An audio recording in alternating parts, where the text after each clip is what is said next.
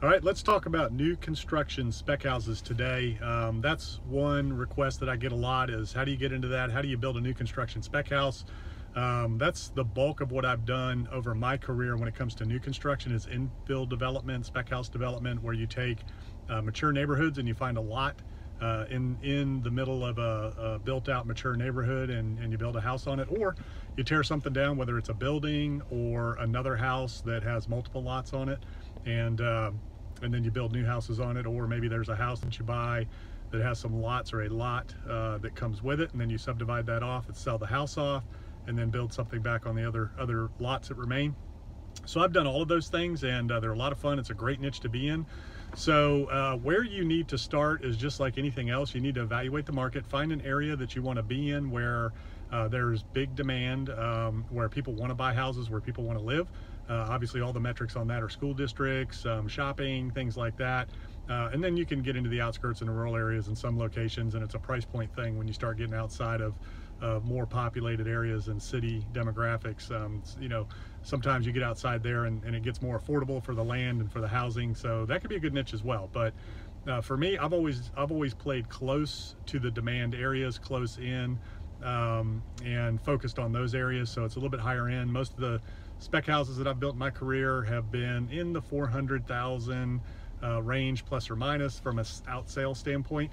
So you want to evaluate the area, you want to evaluate the neighborhoods you want to be in, where the demand is, you want to know who your buyers are, what they're looking for, and those are easy things to track. You also want to know how many properties are on the market currently, how many houses, how long have they been on the market, how many are under contract, how long were they on the market, how many have sold, and how long were they on the market, and what did they sell for list price to asking price.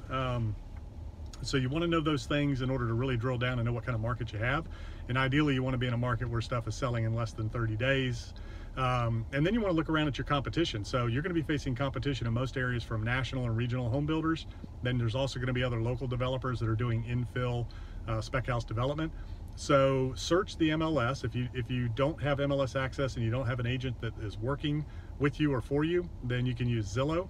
And you want to look at what's going on around you, what type of houses are being built, who's building them. If you're not a general contractor, you know, you need to hire a licensed general contractor to do the project for you.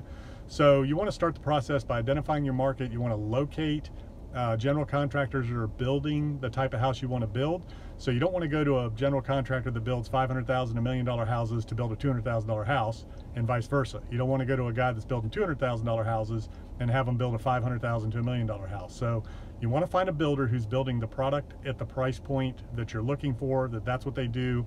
They do a number of them, they have volume, they've got a good sub base, and talk to them, find out what they're doing, what the costs are, things like that. They'll tell you what the houses that they're building are currently costing, so you can run your numbers.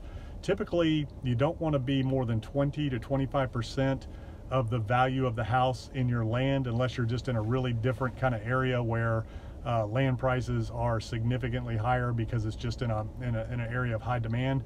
On average, most subdivisions you want to be 20-25%. That's what the home builders pay for lots. So if you're developing land, that's what you can expect to sell those lots for to a home builder. If the houses are going to sell for $500,000, then the lots are 80 to 100,000 plus or minus, you know, in that range. Some might pay a little less, some might pay a little bit more. Just depends on how hot the market is and you know, how hungry the builders are. But for your purposes, you want to target that 20-25%, and that's really going to be your profit in the whole deal. At the end of the day, when you build a new construction spec house, your goal is to make 20 to 30% on that after repair value, if you will, the appraised value of that property. So you got to buy the lot, build the house, sell it, and you want to have a 20 to 30% margin. The closer to 30 the better. If you're at 20, that's okay. Newer always sells faster. It's always in more demand. And then you really want to know what to do in terms of the finishes, and you know, don't try to get crazy. You want to keep it neutral. You want to keep it unoffensive so that you can reach a broad range of the market. You don't want to give anybody any reason to say no. Whenever you're looking at a project, whether it's a flip or new construction, you never want to give anybody a reason to say no. You want to try to appeal to everybody, and don't try to just be crazy and set the world on fire and just overbuild. Okay, you want to build to the market. You want to deliver more for less. That's how you make money in the business. That's how you get properties moved quickly. So once you've identified your market, you've found a builder, you've taken a look at what is selling, the floor plans, the type of finishes, things like that. Don't reinvent the wheel. Just look at what's selling, what's popular. That's easy to identify through Zillow and through realtor listings. And then the next step is to find land. And there's a number of ways to find land. You can, some cities and counties have tax databases that you can sort, and you can find vacant land and you can mail them or call them. I've done that my whole career. I've farmed vacant land, is what we call it, farming for vacant land. So you mail them, you call them, you can talk to wholesalers that are out there in the game and say, hey, if they come across any land, let you know. You'll pay them a finder's fee, or if they're dealing with other sellers that may have lots in different areas. If you're a wholesaler and you're watching this and you want to generate some more business, don't let those land deals go. Find people that are building houses and looking for lots. You can wholesale those off as well. So you got to find the land to build on. Then once you get it, and if it's a tear down, that's the other thing. You can also look for houses that can be torn down and multiple lots underneath of them. I do those all the time, or buildings. So if you find something like that, you really need to talk to the city and drill down on the requirements. Some areas require you to put sidewalk, curb, and gutter in. Some areas require you to take all the utilities back to the main, like the sewer and the water line. Sometimes they'll make you take that back to the main and tap in there. That can be expensive. Sometimes you have to put manholes in. Sometimes you have to put fire hydrants in. So you really want to talk to the public works and the utilities departments before you move forward and close on that land or close on that house, so that you know what those costs are going to be. You also want to check into your permit fees, find out what all your permit fees, your tap fees, if there's any impact fees, anything like that. They can be significant in a lot of areas. You want to understand and know what those costs are. And then you're going to have a local architect or engineer, more than likely. If you buy a set of house plans off the internet, you're going to have to get somebody to kind of modify that. So the best thing to do is to find a local house designer, architect, or engineer to help you with your project. And again, your general contractor, you can find a design build general contractor that's doing these things that will do that process for you and help you with all that, so that you can get that thing done. And then you want to make sure that you have a complete contract and specs from the builder. You want to talk to 2 or 3 builders. You want to get some pricing from 2 or 3 different builders. You want to develop a relationship, find somebody who's your go-to builder that can knock these things out for you, and develop a good relationship. But you want to make sure you've got a good contract with specifications, make sure they're licensed and insured. Check out their product, talk to some of the homeowners that they built for, some of the people that have bought the houses, and make sure you've got somebody that has some good experience, that's been in the business for a while, things like that. And then if you're using a bank, they're going to help you with draw schedules and things like that. The bank's going to have a draw schedule, and they're going to wire the draws directly to the builder based on completion. Typically a builder is going to need a working capital deposit of about 10% of the house. So if it's a $300,000 build, they're going to need $30,000 down. Usually that comes from you. Your bank might release it if you're in the land. If you pay cash for the land and you're using that and it's a finance deal. The other thing too is, if you're using a bank, make sure you've got a construction to perm. A lot of banks have that product for spec houses, so that if it doesn't sell, it converts to a permanent mortgage after a year, and then you can rent it out, so that you can cover yourself there if it doesn't sell. On the financing side, if you're paying cash and you're doing this with cash, same thing. You want to get you want to make sure you're secured in the property. With if you're working with somebody, a note and deed of trust. If you're just using your own cash, you want to make sure that you're insured, that the builder's risk is in place, that you've got all the proper insurance. And then again, you want to act like a bank. You want to get a draw schedule from the builder, or you can talk to a local lender and ask them for their draw schedule. And you want to make sure that you're paying per completion. Once you give the deposit, they have to get to a certain point, and you pay based on a percentage of completion of the project. And make sure that you retain 10% until all of the project is complete, and then maybe a final 5% for all the punch work, depending on what needs to be done, things like that. The final walkthrough from your buyer, you want to make sure you're covered there, and you've got the warranties in place and things like that, copy of the builder's warranty, all that kind of stuff. But that's a great little business model. It's something that can be put on autopilot and that you can scale, because if you find a good builder that can handle volume, well, they'll take care of everything for you. They do it all turnkey. You don't want to be going to Lowe's and Home Depot and plumbing supply and picking that stuff out. You want to let the builder supply it and let all his subs supply everything. That way they're responsible for it from the time it gets ordered till the time it gets installed, and then they have to warranty it. If you're going and buying fixtures on your own, even if they're installing it, they're not going to warranty the fixture. You're going to have to deal with it if something breaks or something goes wrong. So it really doesn't cost you that much to let them handle that aspect of the project, so that you don't have to worry about any kind of warranty issues, any callbacks. It's all on the builder and their subcontractors.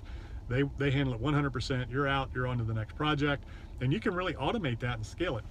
so that your sole focus is going to be on finding good properties, finding good projects, and then keeping that pipeline full and getting them sold. That's really your job on the back end. And if you've got a realtor, then you can have that realtor do a lot of that for you, help you find deals, get all your deals sold. All you're really doing at that point is arranging financing, whether you're borrowing from a bank, using cash, or doing having investors in your projects. And that's another great way to do it. If you need investors, you give them a note and deed of trust. They're just like a bank. And you give them a fixed interest rate, so they get like a 6, 7, 8% preferred return, meaning they're just like a bank. It's an interest-only note, annualized. So if you're borrowing for the land and for the house, you just pay them a fixed return on that when the house sells. So if it takes a year and you borrow $300,000, you pay them 24 grand back at closing. That's a great way to do it. It's real simple for everybody. It keeps the investor simple and happy. Most people will do that for about 8%. Once you get really good and you have a good track record, you might be able to get that down to 7 or 6. But 8 to 10 starting out is what most people are going to expect as a preferred return. You're not guaranteeing returns. You can't do that. You're providing a preferred return. They're a private lender. You're giving them a note and deed of trust. That way, everything is clean and they're protected, you're protected, and they know what their interest return is going to be.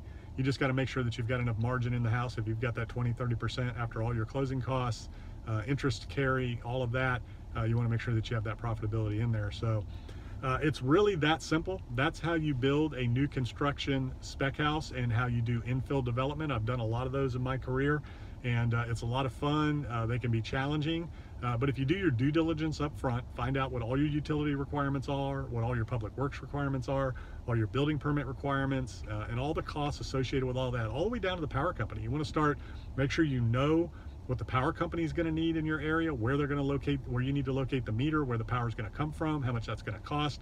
You just don't want to have issues where you get down to the end of the house and you got to move the meter because the power is coming from the wrong side of the house or something like that. So that is new construction spec house and infill development in a nutshell. I wish you luck on your projects, and if you have any questions, just leave a comment or reach out to me, and I can answer those questions and maybe shoot some more videos based on those questions that we're getting. But this was a big one on the new construction spec house, how to do it, how to go about it. I recommend, if you're not a builder, hire a professional general contractor that builds the kind of houses you want to build.